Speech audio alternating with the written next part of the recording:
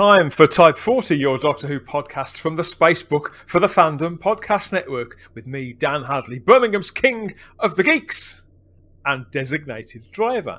If this is your first trip of a lifetime with us, or you've been aboard before, it falls to me to confirm we're an eclectic, eccentric, freewheeling but big-thinking show for everybody.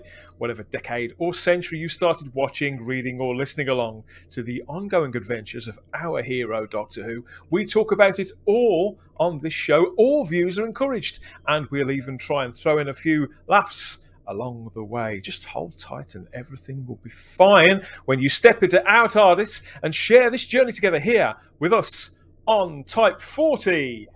Yes, and whether you're in N-Space or E-Space, you're welcome to this particular edition of the show. The entire Whoniverse is ours to roam, and this time I'm very much Adric to the figure of the Doctor, as embodied by my good friend Simon Horton. Well, you're Adric, are you? Well, you know, that's brave, Dan. That's very brave. Well, you're the one with the burgundy scarf. I am. I should be wearing it, shouldn't I? I should be wearing my burgundy scarf today for reasons that will become apparent. Really need that burgundy scarf. This is a special edition of the show, isn't it? Special in more ways than one. I don't think I ever believed that we would be having the conversation that we're about to bring to you. Now it's almost like it comes from another dimension. You're not going to believe your ears. But Simon, when I told you that this was even possible, yeah, you were just delighted. You couldn't wait to get started. Yeah, no, I leapt on this one very, very excitedly. As soon as we kind of sort of bandied this one around as a possibility, I was straight there. It's... This is something that I honestly think if my 12-year-old self back in 1981 would be having the kind of conversation that we are about to have, I just, I don't think I would have believed myself, because this is nirvana for me, this is. Yes, it's that good, everybody, because, we spend all of time and space, don't we, talking about the present, the future, and the past of Doctor Who. We clock it all. We clock the mechanics of it as a piece of entertainment. But what we wanted to get to the bottom of here was how it may feel to have contributed to all of that. To have played in that sandpit, if you like, as part of a career and a creative pathway. Where does it ultimately land, sort of in context with the rest of it?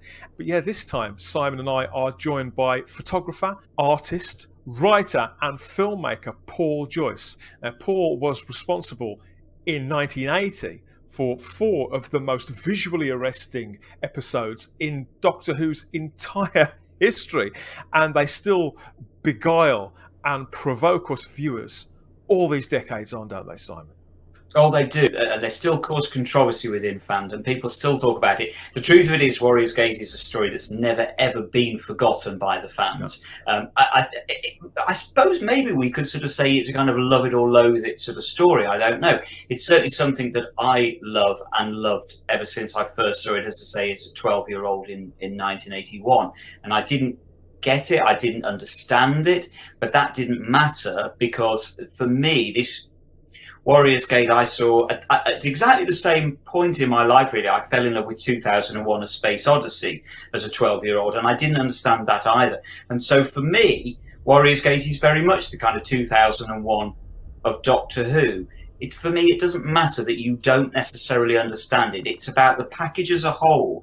As you say, beguiling is the perfect word for it, really. It's about the imagery, it's about the set pieces, it's about the characters, it's about the thoughts that it just sets up in your brain. It gets you thinking in the way that a lot of television doesn't do. A lot of Doctor Who stories don't necessarily do. They work on one dimension. As much as we love them. So yes, Paul Joyce was the director of these 4 episodes that made up the 5th story in season 18 of Doctor Who, Warriors Gate. But it is just one chapter of a creative story that's about to be celebrated in a retrospective of his work, which includes photographing famous faces, as well as his own paintings and various portfolios and collections. But before we get into all of that, I have to remind you that each and every edition of our show, past, present and future, is just a tap or two away on the device of your choice if you know where to look. And there'll be some more about that a little bit later on, as well as a cut across to the matrix of all knowledge that we call the Fandom Podcast Network for a word about all the other cult conversations across all those other fictional universes that we love spending time in so much on the podcasts over there. Just one more thing, everybody. I must advise there's some colourful language in our conversation that may not be suitable for younger viewers. Now, though, I think that we're as ready as we'll ever be, Simon, to meet a real enigma in the history of Doctor Who, a real one-off. It's the one and only Mr. Paul Joyce.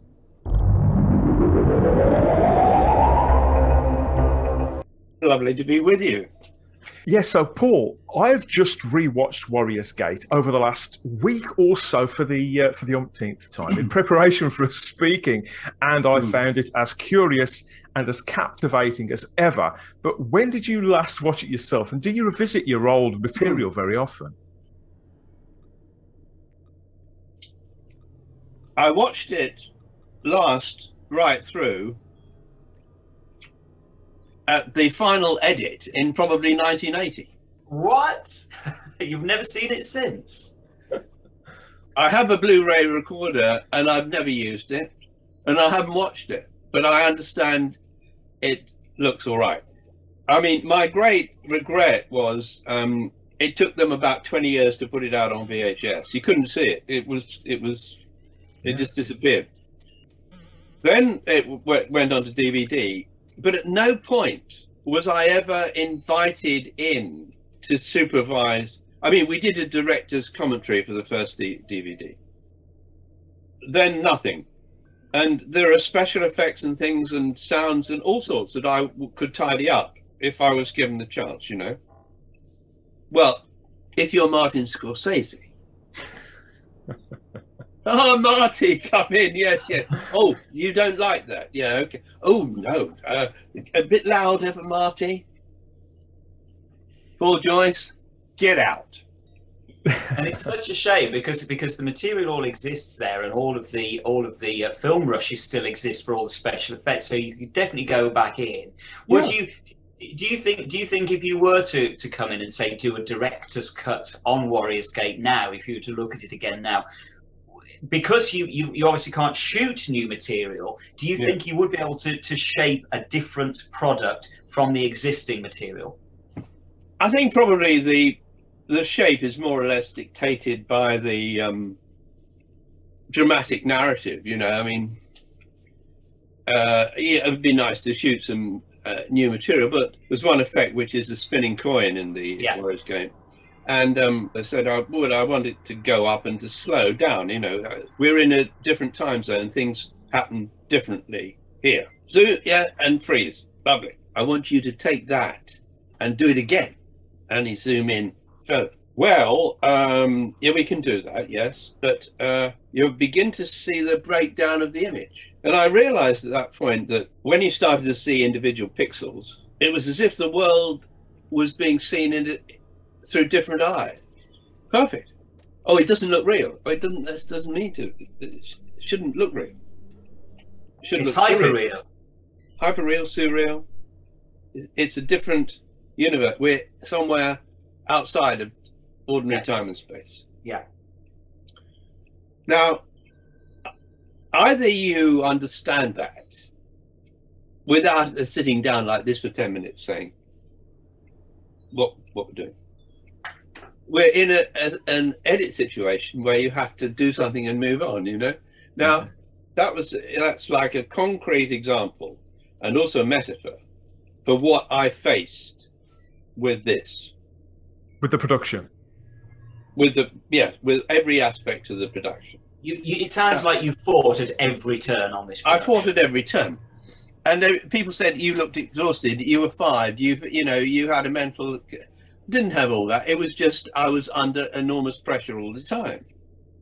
But I'm pretty strong and I kept going, you know. Yes, I was fired, I think 3 times one day, John Nathan. on the third occasion, it was clear that the firing was a kind of slap on the wrist rather than a, Gotcha. Yeah. He told me to get out of the control room, at some point. And I'd left my bag, so I was able to get back in. I think I left my bag, John. Oh, you come in. You better sit down then. So I was rehired. And it was all forgotten again. But I mean, it's fantastic that firstly, that you had the strength of character to stick with it, because a lot of people would have crumpled under that kind of pressure. They wanted me to crumple. I had the same thing with the film on 4 in Ireland, where I had a really vicious producer, and they want that. The same thing happened. It was called Summer Lightning with Paul Schofield. They wanted me to fail. They hate, I'm an English Protestant sort of aristocratic representative coming into RTE, And this exactly the same thing happened by the sounds of it at the BBC, where you were coming in. I think you were coming in from an auteur perspective. Always. Yeah, that was it. And the BBC were coming from the old style studio system that they'd run for decades, and literally you banged heads, didn't you? Loggerheads right away. Yeah, you see, there's been some controversy about the role that Graham Harper, who went on to direct other, considerable talent, no question about it. He didn't direct anything without my approval. There was a time on the floor where when I was in the box and he was on the floor, I said, look, you've got to get the MZ coming out, or whatever it was. Yeah. Just, you know what to do, because I'm doing this. And he's always said that he didn't direct anything himself, but he has said that he learned a great deal from me during that experience, and I think he did.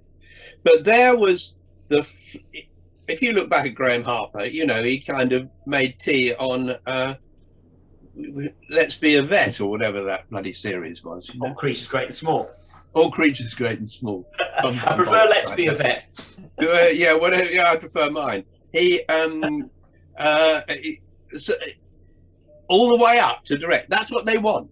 Because you're controlled. Oh, Graham, okay, now you did very well. Now you can do this. Now you can help Paul on that, and then we might give you a slot. And what you end up with then is somebody who takes gratefully takes a script, albeit bollocks, and does it. That's all they want. Here you are. Just don't give a shit. Just do it. And do it in time and without a fuss, and that's it. Well, they didn't give me a script. They gave me a treatment. It's about huge controversy. Steve Gallagher says, "Oh, I'd written, 8 drafts," and what? Could you explain for us, Paul, what is the difference for the people out there who don't know? What do you see as the main difference between a treatment and a full script? Well, a treatment is like if you are submitting a novel to a publisher, you'd probably submit the first chapter and a synopsis. Oh, yeah. The synopsis being the story beyond the first chapter. That's basically a treatment. And then the TARDIS arrives in this space, and there's a bit of a thing, and the Gundam comes, and a breakdown of what will happen in what order. That's it. No dialogue, just an indication of the movement of the story. Because you want to see, particularly with a Doctor Who, which is 4 parts. You've got to find an ending that's going to bring people back to the next episode. Yeah. None of that was in Gallagher's. It was just a storyline. Almost a stream of consciousness thing where he just gone, then this happens, then that happens, rather than a practical script he thought that you could work story through. He hadn't really thought about the getting rid of Romana and K9. At that point, I said to Chris Bidmead, who was the best script editor I'd ever worked with anywhere, what do we I can't. You've got no script. What do we get? Oh, okay. So they cancelled the first week I lost a week of rehearsals. Yeah. They didn't They didn't give me another week. It's like when they closed the set because they said it was dangerous. Lost 2 or 3 days. Never got it back. I wondered, Paul, if that, because there's a lot of urban myths, I think, that have built up, not just around the story itself, because it is very mysterious. It is very multi-layered, but around the production too. There are all sorts of things about that the set was condemned, that you were fired, or that other people, other personnel may have done this or may have done that. There are so many myths out there about this, about just these 4 episodes of television. Is that something that surprised you? Well, yeah, obviously it surprised me. What I have to say about it, though, is that I think it justifies how I went in. When I went in with John Carpenter here, and Stanley Kubrick here, and Robert Aldrich there. There they were, all hovering around me, and in I went. Spirit guides. Yes. And I said, and we showed, we went, there was a viewing theatre. We ran 2001, we ran Dark Star, we ran Kiss Me Deadly. This will give you an idea of what I'm trying to achieve. So there was no pretending.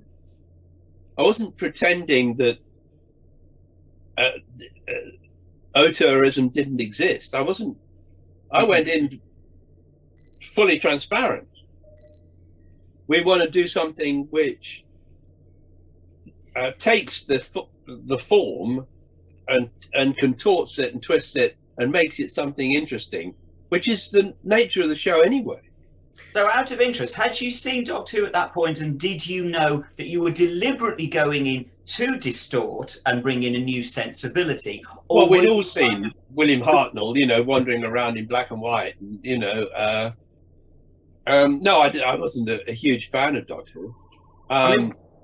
I mean, were you aware that the BBC studio system worked as it did, and you were deliberately going in to do something different, or was it a surprise to you to discover, what you want to do? No, I knew about the BBC system. I knew an elderly producer there called Rosemary Hill, who was apparently very sympathetic to me, but never employed me. All she wanted was a drinking companion, so I went in and got pissed in the bar with her. And she never gave me anything to do. She gave it all to a director called Peter Hammond. I knew the system very well. I walked the corridors of the BBC, but I was always an outsider. I mean, if I got in there, the facilities within the BBC, the departments like Matt Irvin, imagine going to him and saying, look, I've got a whole program. Let's start from scratch and work out how we can do the special effects on this. They didn't want me in there. I would have been, for them, a malign influence, because I would have contorted the system and made it do something, like the War Game. I'm not comparing myself with him. It's a great, and Culloden, his documentaries, wonderful. I'm not comparing myself to them. I'm just saying he can't get arrested. But it's interesting, isn't it? Because certainly the visual side of Warriors Gate is absolutely up there as one of the most, if not the most, visual Doctor Who stories, certainly up until that point. Where were your sensibilities working? What was more important to you? Was it the narrative, or was it the visual, or do you think it was the meshing of the two? It was the meshing of the two. I remember when I was doing 2 books with David Hockney and spending a lot of time with him, I was in his studio in LA, and he said, "We make images here. That's what we do. We're an image factory." And that's how I think, really, through images. I'm always chasing the light, or thinking, my note to amateur photographers is always, as the day ends, chase the light, because you'll get the best image. And in a sense, I'm always chasing the light. An example of that would be where I brought the studio to a halt by shooting off set, because there was the perfect structure for a badly made spaceship. Were you aware you were going to run into problems by trying to do that, and you didn't care? Or No, I, if I'd thought it through, you're going to have 6 months or 6 weeks of hell. You're going to be fired. You're going to crawl home at the end of the. I probably would have said yes, okay. Yeah. Now, Graham Hart. You must have a very thick skin. You must have a very thick skin, Paul. Well, what do you think? Because, of course, there's always this controversy over the camera scripts, these missing camera scripts. That Fucking camera scripts. The only reason for a camera script in the BBC is for the fourth Dalek. I mean, when I say Dalek, the cameras were Daleks, basically. Yeah. And and the cameraman usually talked a bit like Daleks, And so, the cameraman Thor on the corner of the table, would know that at that moment he has to get the axe going in. Yeah, that's it, and it's down there in black and white. Whereas I don't give a shit about cameraman Thor and the axe going in. If I've got a handheld camera there, I'll shoot it that way. Yeah. Oh yeah, but that's outside. So the camera script wasn't something that I couldn't do. It was something I didn't want to do. Didn't want to address. Just seemed flat somehow. It just seemed flat to you compared to the way you were relating to the material and how you saw the vision for it. Those images that you described. You're led by imagery. Well, yeah. I mean, something more visceral. Yeah, you're led by that, and of course you want to find tools which are going to unlock those possibilities. And one of those was the Ikegami camera, Mm-hmm. It was the first time it was used on Doctor Who, that was, as far as I understand. Can you remember, Paul, at what point did kind of the penny drop, as it were, and you realised, okay, this is going to be a hard slog? So was it on your first day in the production office? Was it when you were doing the rewrites? Was it the start of rehearsals, the studio day? At what point did you think, wow, this is going to be tough? Well, from the moment you wake up. Yeah, I mean, all those and more. All those and more. I mean, your point about the penny is quite interesting because the penny didn't drop; it stayed in the air and froze. It's still there. That's right. Yes, but it's going to be a bad day. But it's interesting. Yes, it is. It's interesting because that opening sequence, that opening shot of episode 1, is truly, I think, one of the most bravura 2 minutes of television of Doctor Who. Period. I remember I watched Warriors Gate as an 11-year-old, and was blown away by it. No, I didn't understand it, but I was blown away by the visual style of it, the panache, the confidence, the experimental style of it, and that opening sequence still blows me away to this day because it's like nothing you have ever seen before or since on Doctor Who. So you were really, really pushing the envelope, weren't you, with that visual style, and to bring something deliberately different to Doctor Who. That must have been forefront for you. Well, that came from a film vocabulary and knowledge. Yeah. Touch of Evil, which is the greatest opening of, and probably Wells's greatest film, I think. Yeah. A film that he had barely any control over and was taken out of his hands and butchered. Yeah. Until it, 25, 30 years later, he had the chance to reconstruct it. An opening which Altman paid homage to in his film about Hollywood. So I was aware. I mean, the Altman came later, after mine. I was aware of the Wells opening, and you don't need to know that a 35mm camera fully loaded, has got maybe 8, 9, 10 minutes of unless you've seen Rope and the other Hitchcock films where he was using that technique. But there's something about the camera when it doesn't cut, when you don't change the viewpoint. It's like someone's in a room and they are hit over the head and dragged out and thrown into the boot of a car. Now, you can do that through 15 cuts, or you can do it from the point of view of the person who is hit over the head and dragged out and thrown into the boot of the car. Now, you see what I'm saying? Yeah. What's Which going is to more grab interesting? you? What's the way that Paul Joyce is going to shoot that? Yeah. And, Okay. and this is really interesting, because say that first couple of minutes of Warrior Escape really grabs you, and it never really lets go. Exactly. That's what you got to do. And there's one other element of Doctor Who. My son now, who's in his 30s, and did see it very early on. He's now a teacher at Wickham Abbey private school.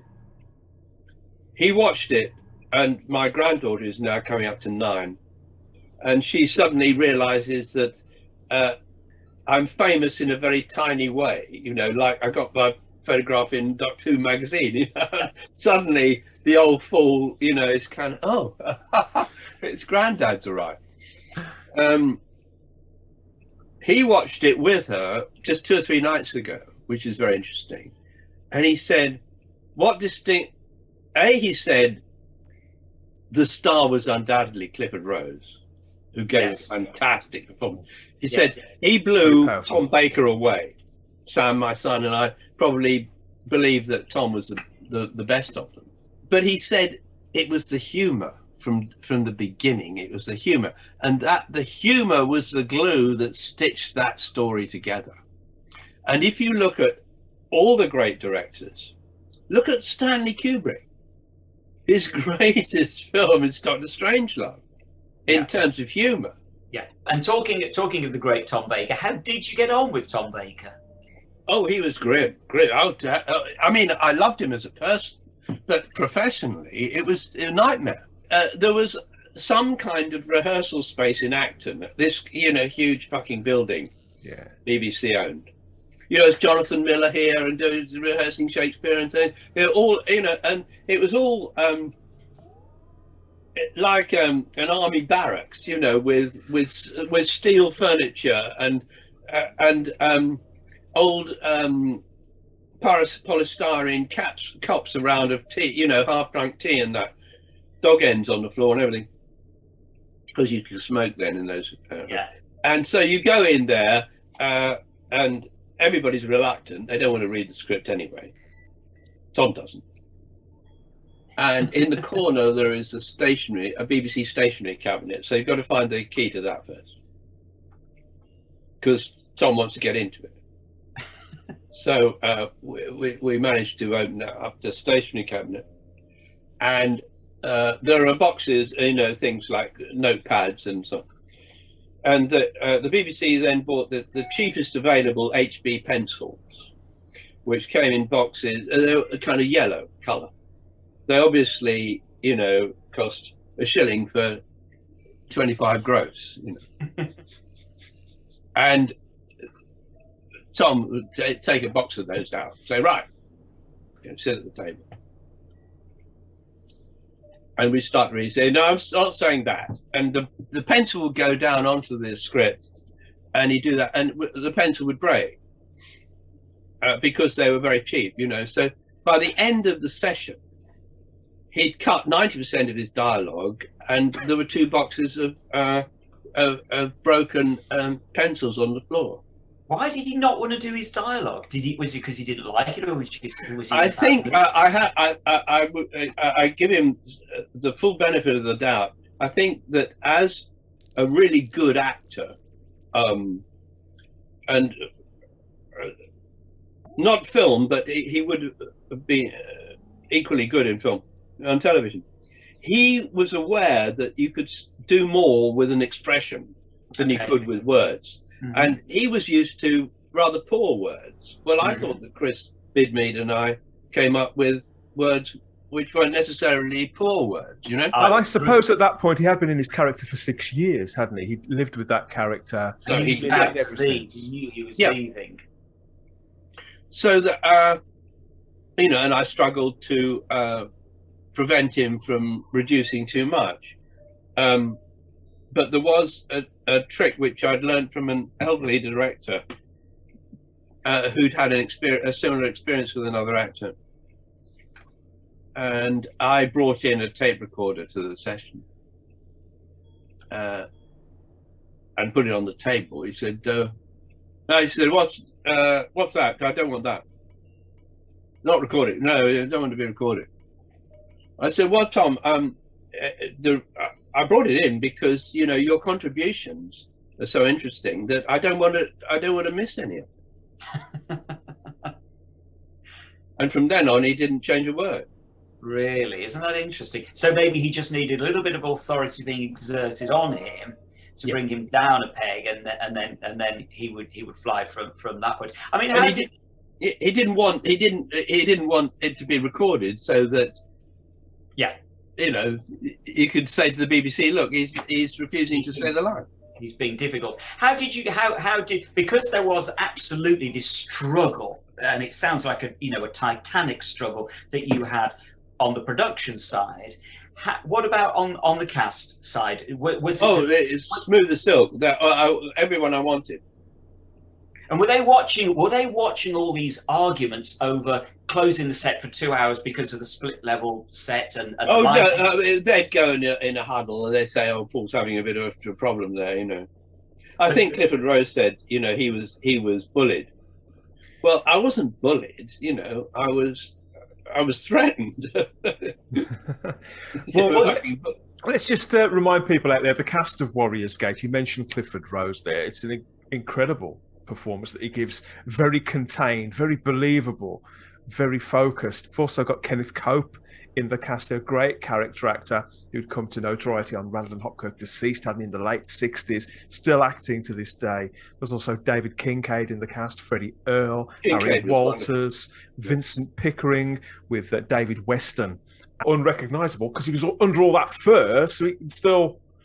He was in Roger Corman's The Mask of the Red Death, because I worked for Corman on a film he made here called The Tomb of Ligeia.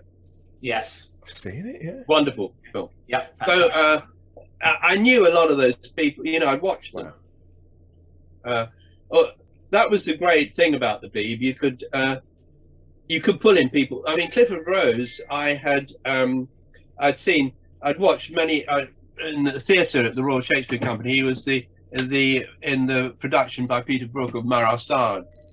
Mm-hmm. And just fantastic theatre in those days, much better than today.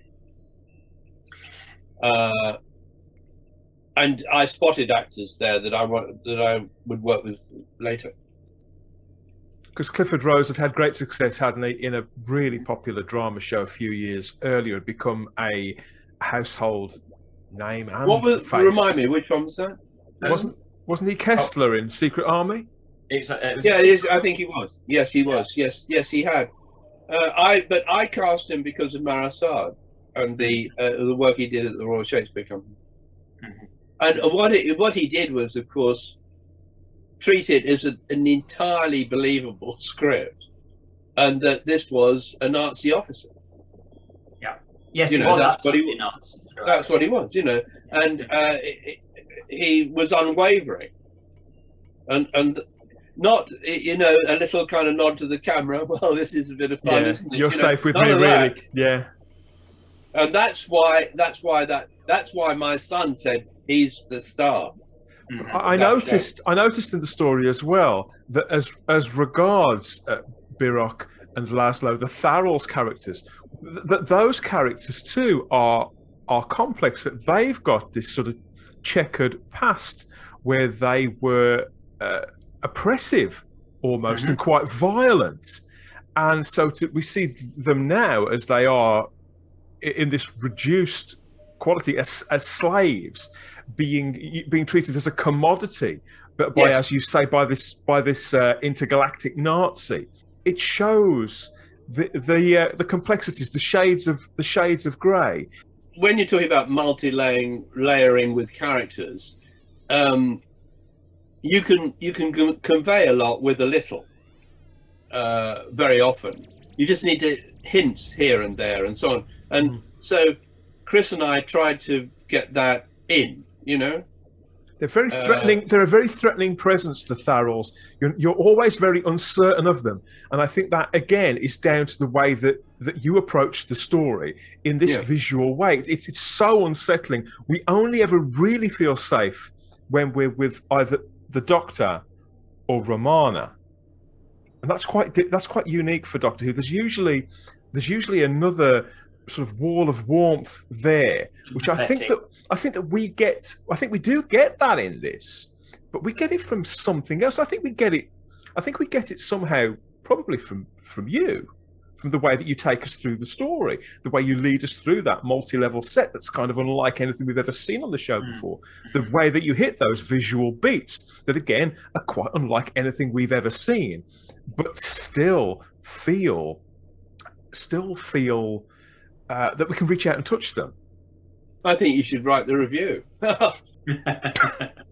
good, yeah. Write that out. That's excellent, yes.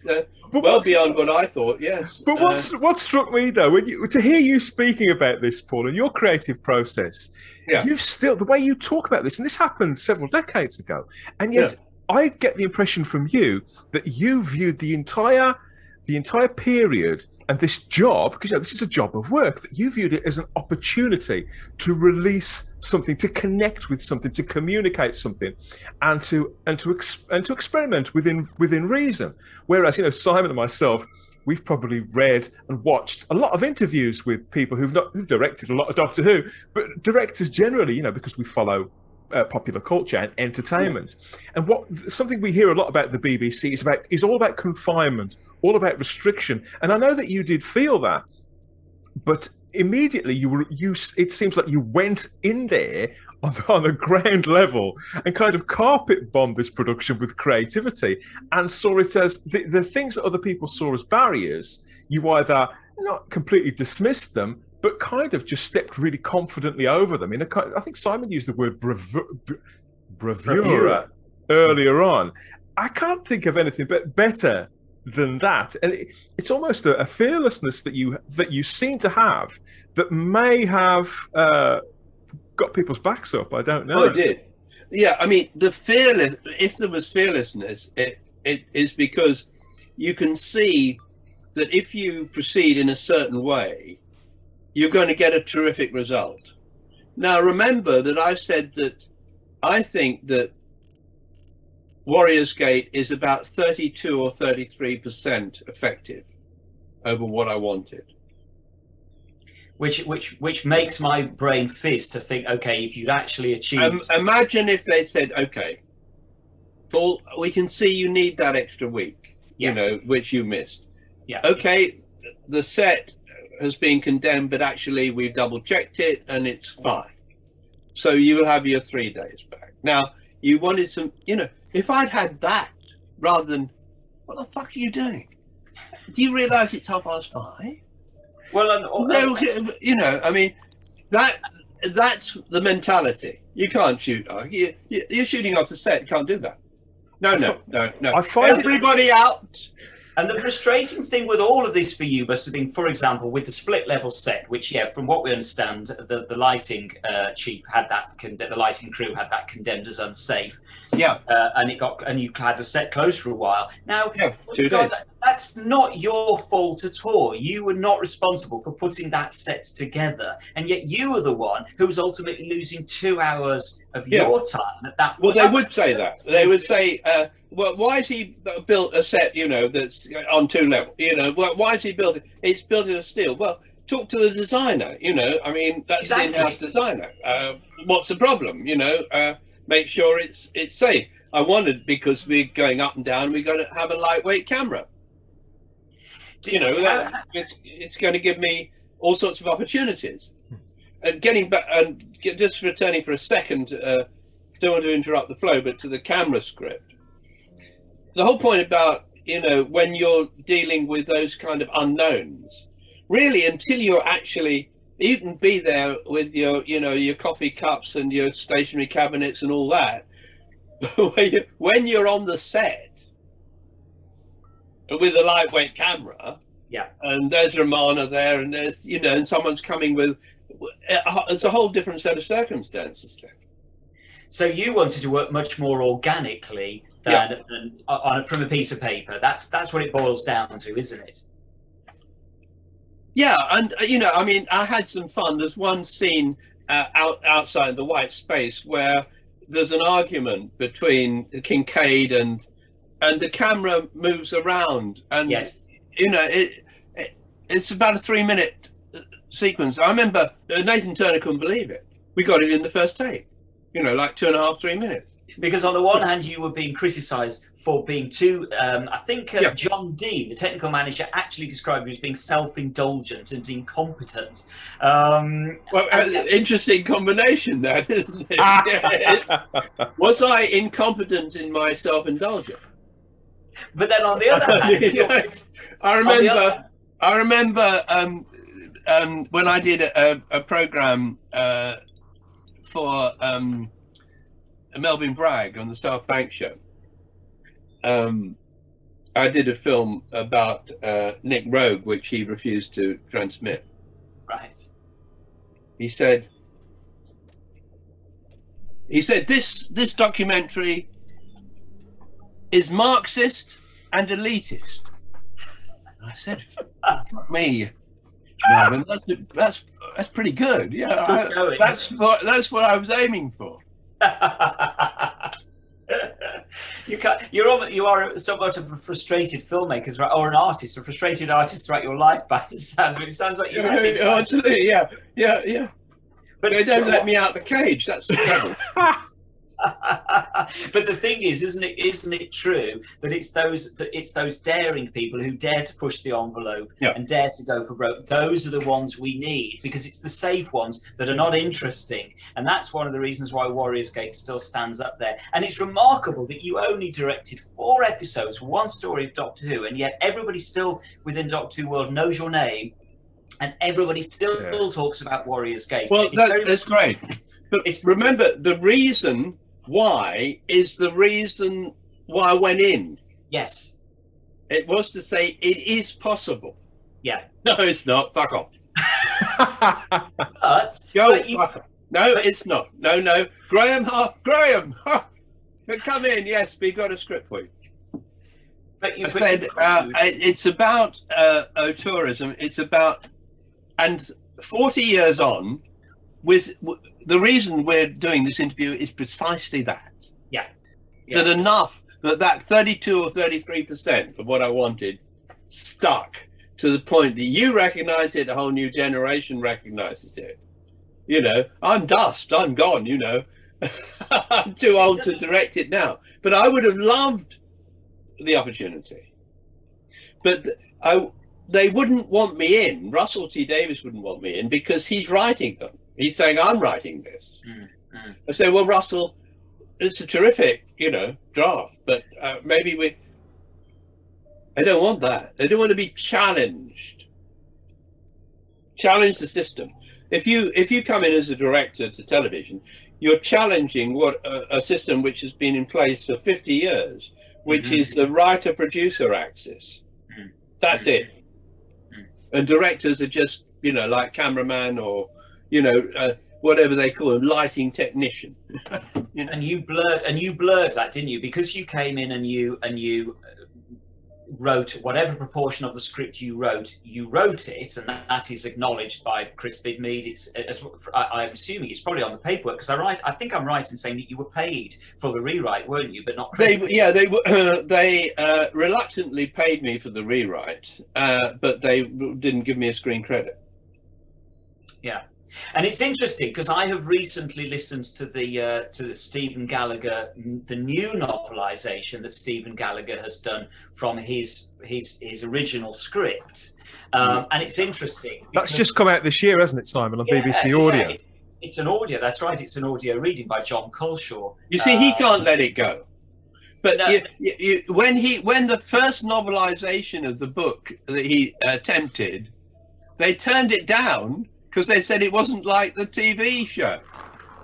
But what's interesting for me, you see, is that, and because I now, from what I understand, that new novelisation is written from Stephen Gallagher's script. The things that I love about the show are not in the novelization. And Well, so that's why they makes me didn't realise, accept his first version of it. That's poor choice. That's poor choice. Because, for example, I find it incredible that sequence of Romana being threatened by the unseen Thariel at the end of episode 2.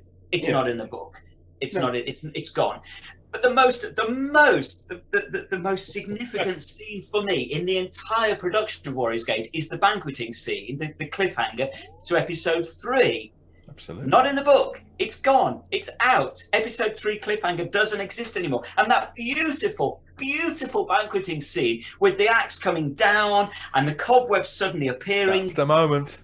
It's gone. It's not there. And that, to me, is the key scene in Warriors Gate. And as a child, I remember just my mind just being blown by that. Well, what you're talking about visual devices to describe indescribable things. Yes. The passing of time, the interruption of memory, the stirring of emotions, which can lead to some kind of hallucination or a vision that isn't shared by everybody. All those things are to do with visual storytelling. You know, John Nathan Turner didn't understand any of that.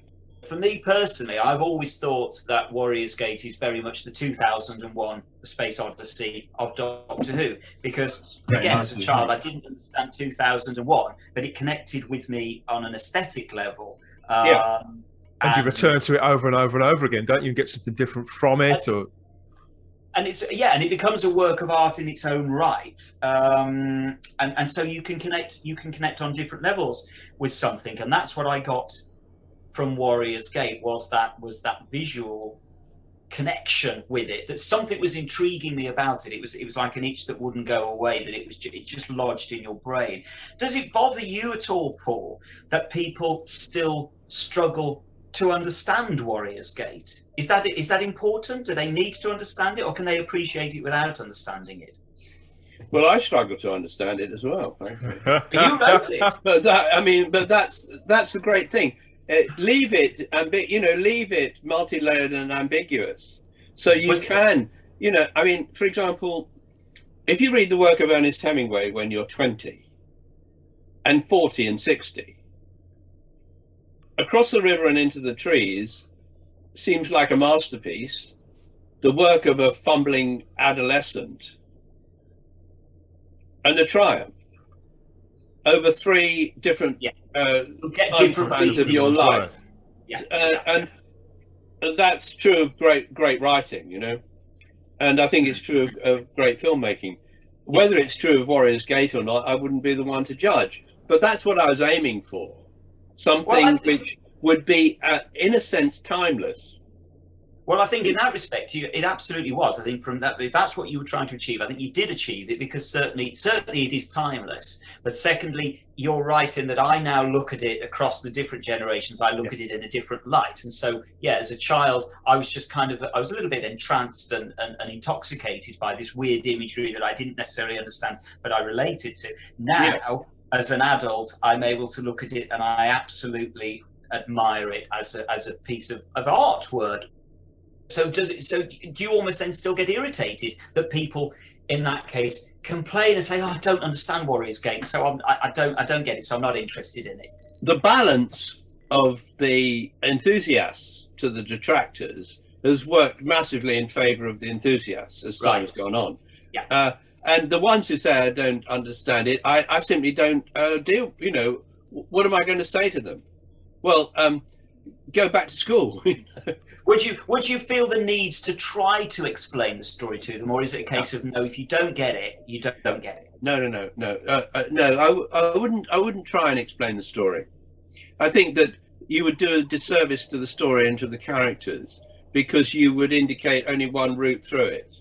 And do you think that could be also that, not silence on your part, but that understanding, that unspoken understanding between yourself and the audience member could be what challenges them if they don't understand it on the first watch, or even the 5th watch, or even on the 12th watch. They will continue to go back to it and try and unlock it, decode it. Well, that's fine. I can't imagine watching it 12 times without really understanding it. I think that might be a bit tricky, I still struggle to understand it. I've seen it numerous times, far more than 12 Sometimes times. I think I've got it. I think I've got it all nailed down. I've got it kettled. I know where it sits in my head. I know what it's all about. And then somebody, Simon or one of our other co-hosts on the show, will ask me to explain it, and I'll go, "Well, it's about it's sort of this happens, and it's about like that." Smoke, isn't it? It's like smoke. You can see, so you can almost grasp it, but then it's gone. And I think I've got it nailed down, and then I make an abject fool of myself. 2 of the Doctor's co-stars left the TARDIS in Warriors Gate. Both were much publicised departures. Was the enormity of that apparent to you at the time? Because the children were bereft at the loss of K9, and Lalla Ward's Romana had proven immensely popular too, due to her kind of otherworldly characterization, I suppose, that was balanced really perfectly, I felt, in Warriors Gate in particular. But little moments like that happen in such a long-running show with such a deep connection with the audience, was that just sort of taking care of business to you, inconsequential? Well, there was the imminent departure, of course, of Tom Baker. So, you know, in you had this feeling of closure. To be honest, I thought that the loss of K9 and Romana was detrimental to the show ultimately. And John, the wonderful actor who played the K9, he was one of my greatest supporters on it. I mean, the voice of K9. Yeah, he was always on the set. Lovely guy. He was very, very bright guy. He could see exactly what he said. I know, I can see what you're going through. You know, he was very much on my side. Whereas Lalla really wasn't, and Tom didn't really care. It would have been lovely to say to Tom, and we drank together and so on, but and got on superficially. But to say to him, look, this is what I want to try and do with Warriors Gate. About halfway through, when I came back with the black and white photographs of Powys Castle, he suddenly thought, yeah. This guy's serious, Because I'm right, aren't I? I'm thinking that Tom. That was the point at which Tom complimented you and said, "Yeah, the sequences of the combination of the live action with the black and white, he approved of that, didn't he?" Well, that's because it was right in his face. But I mean, he had plenty of opportunities with the different versions of the script and conversations, and if he'd been interested, he just fucked off. I mean. Yeah. Leaving me to have the conversations with I was always in favor of not group decisions, but group acknowledgement of what was happening. One thing I really compliment that was given to me on Doctor Who was that I was a great communicator. I think Matt Irvin said that. And I was the only director to attend special effects sessions. Can you imagine Stanley Kubrick saying, and just get it spinning round, will you? And then we'll and there'll be a bit of music, and I'll see you tomorrow. Because I was there, and Matt knew I was there, and everybody, they got it right. They did it very well, And I know Matt has talked a lot about the fact that he was surprised and very complimentary of the fact that you were there. Whereas to you, of course you were going to be there. Why would you not be there? Whereas clearly... miss it? No, of course not. No. And this is where you very much clearly come from an auteur sensibility, that you want to be overseeing the entire... I mean, you took... I'm right in thinking that you took the photos at Powys Castle, didn't you? Yeah. I found the negatives at last. Those are all the negatives. There are 20 of them in there, and they're in... You see, they're in their own bag. We can, yeah. That's phenomenal. For those of you who can't see, Paul's holding them up for us now on the screen. Yeah, there are 20 in there. So to involve those photographs and that whole environment of Powys Castle, was that completely from you, Paul? Had you been there before? This was a location you were familiar with, and you knew instinctively that this was right. No, I just did research and realised that was the most interesting garden and statuary. So you must have been writing that material in, knowing you couldn't go on location. Did you already have in your brain how you were going to shoot this? Were you writing the script with this in mind? I must confess, I can't recall chicken or egg, whether I came up with that because of Powis Castle or because I then thought, oh, well, Powis Castle is going to... I simply don't remember that. But at the point that I realized that one way of creating this extraordinary or hopefully extraordinary world or universe would be to combine black and white and color so that you've got a feeling of the past and the present, collapsing onto one another. Yeah. That was something that, sort of naturally evolved out of the story we were telling. Sure. And of course, the other interesting thing that had never really happened on Doctor Who before was you commissioning concept art, because you were the one that commissioned the painting of the Gateway from D.H. Smith, and that had never been done before. And I guess the feeling on that was, why is Paul asking, why are we doing this? Well, that's become a famous image. It's on everything. Do you know where the original is, out of interest? I was offered it about 10 years ago, and I turned it down. So, Paul! Some fan had it. It went into the BBC archive. And then I think someone stole it, and then it went onto the black market, and then it was offered to me, and then I don't know where it is now. It's such an iconic image, and this again is the thing with Warrior's Gate. It's literally, we've talked about them, but it's the coin, it's the banqueting scene, it's the axe, it's the gateway. It's full of iconic, standout iconic images that burrow into your brain. But remember, Simon, that this was meant to be a low-budget production in a white set. This is a cheap show, We'll just knock it off and, come on, quick, get on to the next one, get rid of Romana, then we move on. And so out of this kind of white fog, I had to create hopefully memorable images. Within the nature of the material, there was very little there. It all had to be creative. This is why it doesn't actually worry me personally that I've never actually understood it fully, because that's not what it's about for me. It is this romantic image of the gateway with the mirrors in, and where does it go to? I don't know. Does it matter that I don't know? No, it doesn't. It's the world.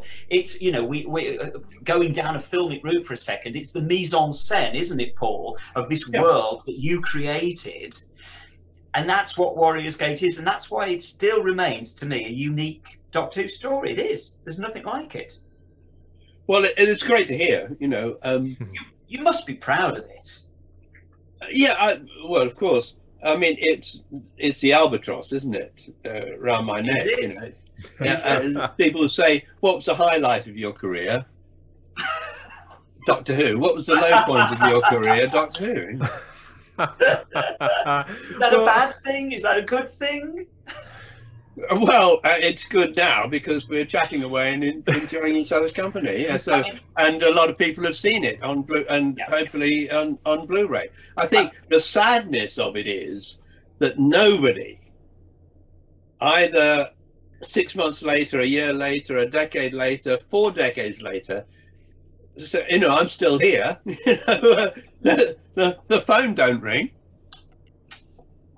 And the phone don't ring. I find that so frustrating. Do you feel that it was something of a horrendous experience that now that you almost wish hadn't happened, or are you pleased it's happened, or? Well, if it hadn't happened, I'd be sitting here rather alone, looking at a half-finished painting, wouldn't I? Well, thinking, why doesn't the phone ring? Viewing figures. I'd much prefer to be talking to you lads, than sitting here wondering if the kidneys can take another coffee.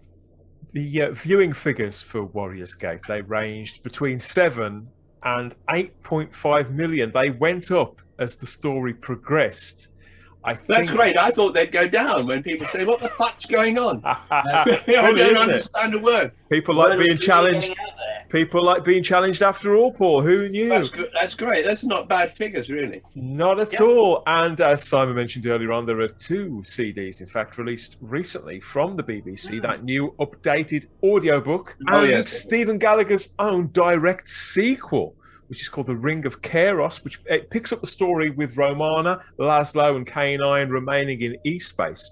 But have you ever given any thought, Paul, about where you would take the story next, when there's a parting of those ways between the Doctor and Adric and Romana and Kanan. Have you ever given any thought to what happened afterwards? No, but it would have been very nice for them to say, at that point, of course, it would have been difficult because Gallagher's had the original idea. So you'd have to go back to Gallagher.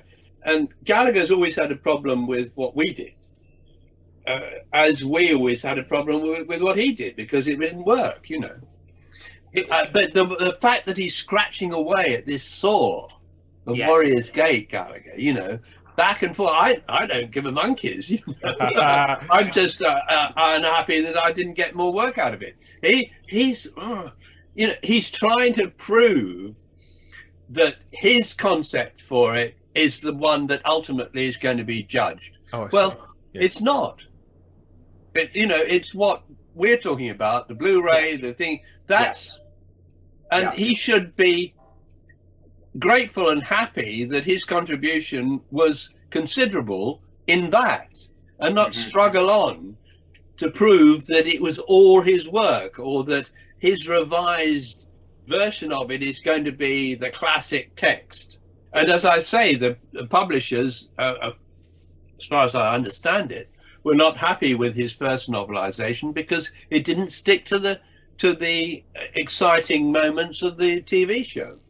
I think it was John Nathan Turner stepped in and put a stop to that and said, no, it's got to follow the television serial. Well, that's very nice of him, considering he didn't understand a word of it. How did you get on with sort of John Nathan Turner and Barry Letts as well? Come to that. Oh, Barry Letts. He would sit there, he looked like a fucking accountant, Well, Paul, we seem to be encountering certain problems. So I said, I'm the future and you're the fucking past. Thus ended my career at the BBC. But it's interesting because actually, in all honesty, you were correct in that what you were trying to do on Warriors Gate, you were doing that filmic style, you were trying to do more of a single camera approach, etc., etc. That is exactly, you were trying to do film on television, and that ultimately is what's happened with television. It has gone down the filmic route. So actually, you were correct. You maybe could have put it a little more politely to Barry Letts, but in effect, he represented the old the studio system, and you represented. Maybe I'm being too hard on Barry Letts. He was a representative of everything that I was trying to kick against. It's definitely your tenacity throughout your career that has kind of held you in good stead, and it's bad, But do you feel a little bit like you were, well, maybe throughout your entire career, I don't know, certainly in Warriors Gate, do you feel you were sort of misunderstood, that they just didn't quite get what you were trying to do? And do you feel a little bit like maybe you were sort of hung out to dry? Oh, yeah, all those things. Yes. If Bidmead had been the producer on that, it would have been great, You got on well. Of course, if he'd been producing it, then we couldn't have sat down and done the writing. So that's what you wanted. Somebody, we understood immediately what we were doing. He was the only, and Matt too, and the designer, Graham, and the costume designer, the lovely lady. I got that team together and they were very good. Yes. It would have been wonderful to have a real great lighting designer, a cameraman. Yeah. In those days, you were in a studio and you had lights up here, and he'd just point the lights down. To light for a close-up, you just took, it was the general light, and you moved the camera closer. There was no modelling, there was no painting with light. The great book that John Alton wrote about, how to create. He did all the wonderful film noirs of the 40s. Those are the things that I grew up with. Do you wish, in hindsight, you had gone for a less ambitious approach, or are you pleased and proud of the fact that you actually went for broke on it and only got 30%? If I'd opted for a less ambitious approach, we wouldn't be talking now. It would just have been another show. Although I'm not sure how it would have emerged because there were no scripts for it, basically. Would have been a fucking mess. Yes, but all the all the brickbats, so all the disadvantages from going that way, haunted me for the rest of my career. How did you feel? Because I'm assuming that you were to an extent persona non grata at the BBC at that point, and were not going to be employed again. How did you end up? It must have been a bruising experience for you. I moved into photography and did other things at that point, and then documentaries. And my great frustration was not in doing more top end drama, really, because I think that my skills were in working with actors and casting and visually and so on. I did a 90-minute film about Chris Christopherson, and when Sam Peckinpah died, Chris said basically that Hollywood in the last decade of Sam's life just ignored him, that they denied him what was essential for his creative pulse to continue to beat. And I felt the same way for 30 years, that somehow whatever establishment it is that you have to pay attention to in order to get work have ignored me. And it's funny, isn't it, that on the one hand, although it must have been a bruising experience for you, you're still happy to sit here and talk with us about it, even though it must have been painful. Yeah, well, I remember it very well, while I can still remember it. While I can still remember it, it's a moment to talk to, such as yourselves, because I'm happy to share that. I doubt if anyone will go through that experience, because you can't replicate how the BBC was then. No. Those are the circumstances that I encountered at that time. Now, there might be a quite different story. I think it would be different, and I think ironically, I've watched the episodes when there are many Doctor Who's and John Hurt's been in there doing his terrible old man act, rubbish. You think, Christ, give me those facilities. Yeah. Give me those actors. Give me those special effects, and give me a hand in the story, and I'll do it again. Just to remind you out there that A Life Behind the Lens is a full retrospective of the career of Paul Joyce, and that runs up until the 10th of November at the gallery at Winchester Discovery Centre in Hampshire. This sounds like it's a real opening up of a massive body of your work. Yeah, the 120, I think, framed pieces there. You've got a magnificent book out that accompanies the A Life Behind the Lens exhibition. The names in this book that people you've worked with: Spike Milligan, James Cagney, Billy Wilder, Eartha Kitt, Jeff Bridges, Dirk Bogarde, Quentin Tarantino, Harry Dean Stanton, Martin Sheen. These are huge. Bryan Singer, Arthur C. Clarke, Dennis Hopper. The list goes on and on and on. How's it going to feel when you walk in there and see it all laid out across the walls? I mean, all the famous faces that you've photographed, and these stunning paintings. You really are a creative all-rounder, aren't you? Who continues to get so much nourishment and stimulation just out of getting it all out there. I've taken photographs of the great and the good and famous. I've painted vernacular Los Angeles architecture that appealed very much to Dennis Hopper, who got me a show in Santa Monica 13 years ago. I've done Venice. I've got a whole Stonehenge exhibition of photographs that William Boyd say make you see a familiar landscape through new eyes. I've written and adapted plays which are in text form, which have never been performed, and the phone doesn't ring. And no gallery will represent me, and I don't have an agent. I wonder about that, because it seems to me that those pictures would be liked by quite a lot of people. I was born during the war in Winchester, and I remember quite a lot of the war. And in 1944, my mother, heavily pregnant with me, was chased across a field near Whitchurch by a Messerschmitt that tried to kill her with machine gun fire.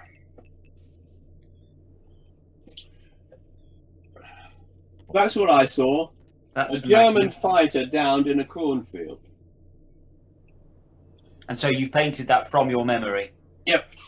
And certainly the book, I mean, I've been looking through the book, as I say, that accompanies the exhibition, and it's a stunning piece of work with incredible photography. You've done a fantastic commentary to go with all this as well, some brilliant essays in there. It's, 250 pages, this book. It's a fantastic piece of work. I'm right in thinking that people can get hold of copies of this book, can't they? And again, we're going to put the links in for people to be able to access that. It's available. It's a special order book, and it's in hardback and paperback. Paul, we can't thank you enough for spending this time with us today, and congratulations on this retrospective event and our gratitude for your work on Warriors Gate all those years ago. Well, of course, there are mixed emotions about what was basically a horrendous experience. That I realised, in talking to you, that enough has survived of what I wanted, like the opening shots and, the spinning coins. But as I said, it's 30% of what I really was trying to achieve. So I think there is a frustration that those, if you call them qualities, were not acknowledged within the profession, which allowed me, because I was relatively inexperienced in television at that point, when it wasn't like I'd had a whole career doing it. This was my experiment with a medium that I was coming to terms with. But it stopped there. It didn't go on to become, something which developed my career or my abilities as a director within television. And I went back to film. I did, Summer Lightning with Tom Bell and David Warner and Paul Schofield, but that was not recognised either. Because of the ideas that you brought to Warriors Gate, the style that you wanted to make it in, and not just Warriors Gate, other stuff that you've done as well. And as I say, ultimately time has proven that what you were trying to do, certainly undoubtedly on Warriors Gate, is what we have now ended up with television production. I think you probably were ahead of your time, and I think you, if nothing else, again, you can be proud of that fact, that you were doing something that ultimately has become, that's what we now do. That's how television production is. What I think was, if you like, unique about the Warriors Gate experience was that you were dealing with a show where the unexpected was the norm within the format of the programme. Within Doctor Who circles, Graham Harper is always held up as on the case of Androzani as being the first time a true kind of director that broke out of the mould, came into Doctor Who. And I've always railed against that. I've always said no. It happened in season 18. It was Love at Bickford on the Leisure Hive, and it was yourself on Warriors Gate. And it was me as an 11-year-old watching the Leisure Hive and Warriors Gate that inspired me to want to become a director. And I did. So if nothing else, I personally have a debt of thanks to you that it was watching Warriors Gate that inspired me to want to direct, because I didn't know what a director did at that point, but I was like, I want to do that. Whatever that is, I want to do that. Well, that's very kind of you. And frankly, one wants to be generous about it, and, with yourselves too, to say, well, if something transmitted to you, which went on to produce, and you went on to produce creative work as a result of that, then I can only be very, very happy about that. That's like passing on the baton in a way, isn't it? Yeah. Graham, I've always thought of as a very talented director, but not an auteur. He's a very talented director, and that's why he's employed, and I'm not. That. You're as talented as him, Paul. You are as talented as Graham Harper. Yeah, but you are officially. Possibly so, but in a different context. And in a different manner and in a different way, and as perceived by people like Barry Letts and his now equivalent. You know, the Barry Lettses keep going. I was quite wrong, you know. He's the future and I'm the past, basically, because Barry Letts or someone like him is always going to be there. And if they're not in the front office, you know, dealing with the creative talents, then they will be the financiers or the insurance. You know, they will always be there. Pulling the purse string, it's all about the money. There's a great line in Body and Soul, film noir, which I wish I'd written. It's all addition and subtraction.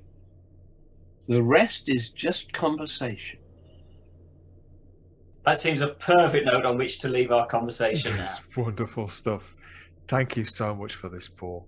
Sincerely, it's been a thrill to meet you. It's been a pleasure. Yeah, it's fascinating conversation. I said to Simon before, I have no idea where this is going to go, and boy, was I. A bit like Warriors Gate. Yeah. What a privilege, Simon, to spend a couple of hours talking with Paul. There's such a generous and entertaining man, wasn't he? Yeah, I think that's the word, entertaining, and it's something that I hadn't necessarily expected to find from Paul, because of all that we know about Warriors Gate and the troubled production history that it had. It's difficult to know what kind of a person Paul is going to be, because he's not somebody like, let's say, Terrance Dicks, that we know lots about. We've seen lots of interviews with him. Paul is a much more ambiguous character to fans to actually get under the skin of. And so I was actually surprised what a warm and interesting and, as you say, entertaining person he was. And also the thing that really still surprises me but delights me is that he's as enthusiastic to talk about Warriors Gate as he is, because clearly it was a really traumatic experience for him. And I think anybody else would be quite excused from just saying, you know what, I really don't want to talk about that. That was a bad experience in my life, and I don't want to talk about it. And yet he really enjoys talking about it. And also, the other thing that amazes me is his recollection. He can remember so much of this. He's so clear. He's so precise. He knows exactly what happened when it happened. He's clearly got a very good memory of these events. And so you come away.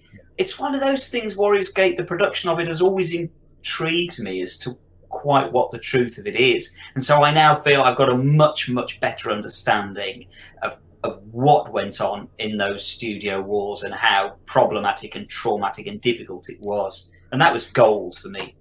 I suppose it's the nearest that we'll ever get to being there on the studio floor and in the gallery and all those places, you know, for that kind of insight and knowledge of a time in television where the making of all this content now, you know, we live in the streaming age now, where so much of it is made. It's such a volume of material, and the BBC have got, you know, much more facilities. Just the BBC alone, all over the country, television is made differently now. But I suppose the principle is largely the same, isn't it? And the creative process, I suppose, that may have altered. I suppose there are still frustrations, there are still pitfalls, and as well as triumphs. But I think that's going to prove to be an interesting conversation for people out there who are not just interested in the history of television, but interested in a career in television in the 21st century.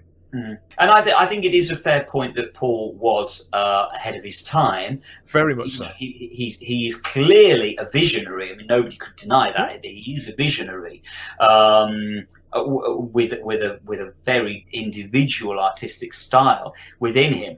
And I think, as I say, it's fair to say he was ahead of his time, because the kind of television that he was trying to make with Warriors Gate, people were not doing at that time, but people are doing now. That's more how television has gone now. So actually, my feeling is, if anything, he was right in what he was trying to do, and Barry Letts was actually the old school, the old guard, and Paul was pushing for what would ultimately become the way television is made today. And I suppose that conflict is a tale as old as time in itself, isn't it? Yes. Of course it is, because you look through any television or film history, and there are visionaries. Stanley Kubrick is another example, ahead of their time. And I think Stanley Kubrick actually is a very good comparison with Paul Joyce. Paul Joyce would never ever be he would never be the kind of person that would accept that, I'm sure. I think he's too humble a person to do that. But actually, in television terms, he had a similar kind of ethos, I think, working style as Kubrick did. The difference is, of course, Kubrick had millions of pounds at his disposal and studios falling at his feet to say, yes, Stanley. Whereas for Paul, it was a very different experience. He was working against a very archaic BBC system that was very much locked in the past. And I suppose in a way it was kind of on that cusp, because in those early 80s, television production was just in the process of moving from that very, very dated, archaic old style into what we now have today. And so in that respect, as I say, Paul was out of his time in many ways. Things were creeping forward, yes, and from being ahead of one's time to running out of time, because that is the old girl. She's starting up and calling time on this edition of Type 40, everybody. But I'll be back soon with another podcast. Look out for that wherever you found this. It could have been over on the dedicated home feed for Type 40, type40.podbean.com. or on Apple Podcasts, Spotify, Stitcher, iHeartRadio, TuneIn, Google Play, Podbay, the Podbean app itself, everywhere. We're also on YouTube, of course, the world's largest streaming platform, on the Spacebooks YouTube channel, and we're still on the fabulous Fandom Podcast Network's very own master feed. As if we could ever leave. That's loaded with so many treats for your ears daily. Maybe you'd like to get in touch and have your say. You can reach out to us through our social media, Instagram and Twitter at Type40DoctorWho, or you can email us, type40doctorwho@gmail.com. And if you're feeling very, very brave enough that you could step through a charged vacuum emboitment even, you can find us over in the Type 40 Facebook group. That's been going for 5 years now, and full of fans of all generations from all corners of the Whoniverse. Yes, you know who you are. They're talking and they're commenting and sometimes arguing on a daily basis over in the Type 40 Facebook group. Real time, extra dimensional chit chat for you there. Simon, where can people find you on social media? They can always come and find me on Facebook. That's where I spend my time. Don't do Twitter or Instagram or any of those newfangled things. I'm a bit last century. So come and find me on Facebook, where you will find me under the Whonatics. If you look at the Whonatics, WHONATICS, on Facebook, and you'll find me there as the admin. Wonderful stuff. And you can find me on Twitter and Instagram as the Spacebook, where I am wheezing and groaning, posting, sharing, sometimes ranting, but mostly raving about all pop culture inside and outside of the TARDIS. But yeah, we always have the time, if you have the space, here at Type 40 and whichever side of that CVE that you decide that you're staying on. Safe trip. Speak soon. Bye-bye.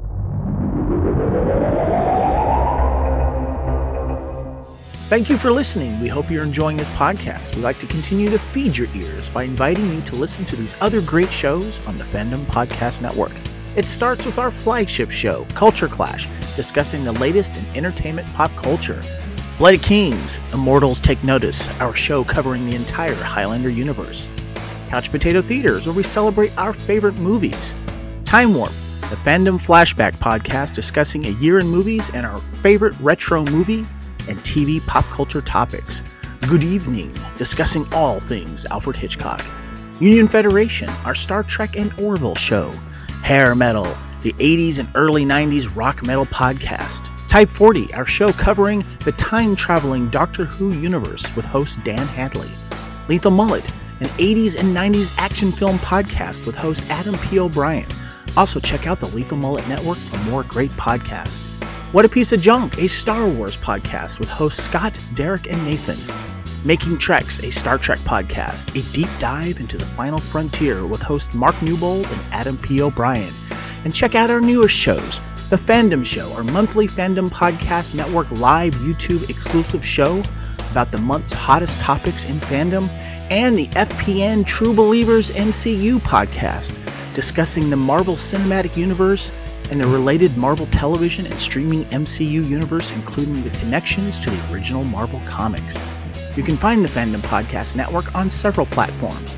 Please subscribe to the Fandom Podcast Network YouTube channel to receive notifications of new podcast episodes and live events. You can enjoy all of the Fandom Podcast Network audio podcasts on our master feed at fpnet.podbean.com. The Fandom Podcast Network is on all major podcast platforms, including Apple Podcast and iTunes.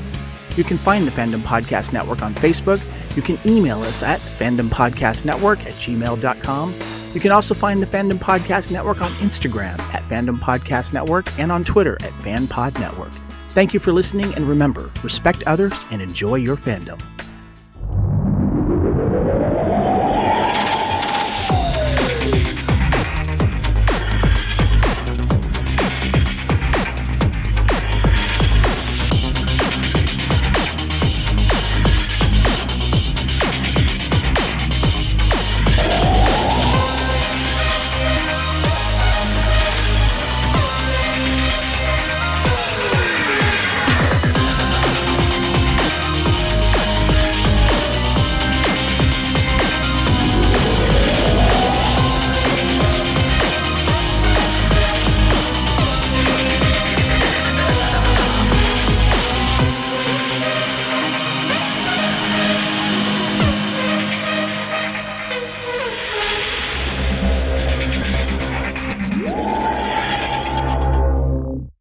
Type 40, a Doctor Who podcast, is a Spacebook production for the Fandom Podcast Network with music by Problem Being.